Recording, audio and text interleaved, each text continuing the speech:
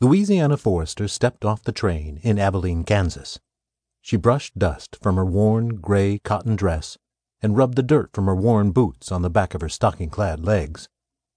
Louisiana looked up and down the dusty street, shielding her eyes from the bright mid-morning sun. She squinted in order to read the signs on the building fronts. She figured someone in this small town must know Hattie Forrester, if that was still her name. She walked into a building labeled M&L Dry Goods Store. Once her eyes had adjusted to the dimness after coming in from the bright sunlight, she approached the middle-aged man behind the wooden counter. "I'm looking for Hattie Forrester," she said. "So's everyone in these parts," he said, as he straightened a display on the counter before him. "Excuse me?" Louisiana asked. "She fled, some time ago, once her gambling debts had finally caught up with her." He raised his eyebrows. "Are you a friend of hers? If so, I wouldn't go around advertising it, 'cause she has plenty of enemies here in Abilene." Louisiana, who went by the name of Anna, thought fast, something she'd gotten used to, being on her own since she turned 13. Her mother had been a window waver on the docks of New Orleans.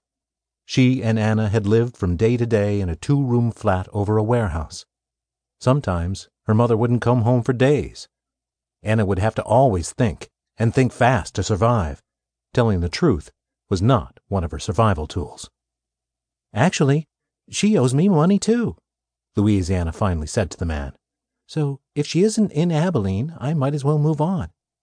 Louisiana threw her small bundle containing her earthly possessions over her shoulder and went out into the street. Now what, she thought.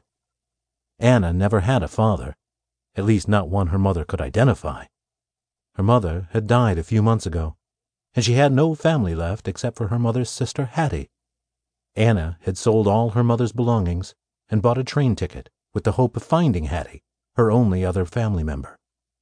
Anna had dreams while on the train that Hattie had perhaps married the man she had run off with, and had a house full of children, and would only be too happy to welcome Anna into her home. Well, that dream just went up in smoke. She scuffed along the wooden walkway, with her mind churning out a plan. She had little money left. She'd been so sure she'd have a home with her aunt. This town didn't bustle like New Orleans.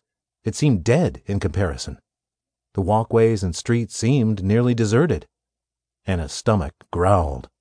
She couldn't remember when it was she'd eaten last. She wandered down the other side of the street, looking for something or someone that would give her an idea of what to do next. Anna came upon a deserted building with boarded windows and doors. She sat on the lopsided steps to think. She looked up at the slightly tilted building with its gray paint peeling from its wooden facade, and wondered if there was a way she might be able to get inside. At least that way she'd have some shelter until she was able to think of a plan. She walked around the building, testing the boards on the windows, fumbling with the planks until she finally found a loose board. She yanked on it and almost got it down, but it remained hanging by a single huge nail and refused to budge. She kept pulling despite the wooden splinters scraping her hands. "What are you doing?" Anna spun around at the sound of the woman's angry voice. "Well?" the woman asked with a frown.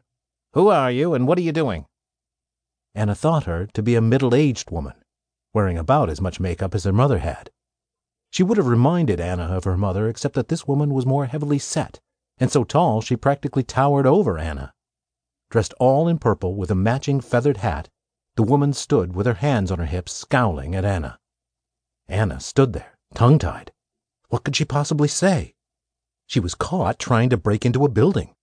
All she could do was to simply stare at the woman and shrug, since there wasn't a whole lot she could say as she'd been caught red-handed. She was embarrassed, but not afraid.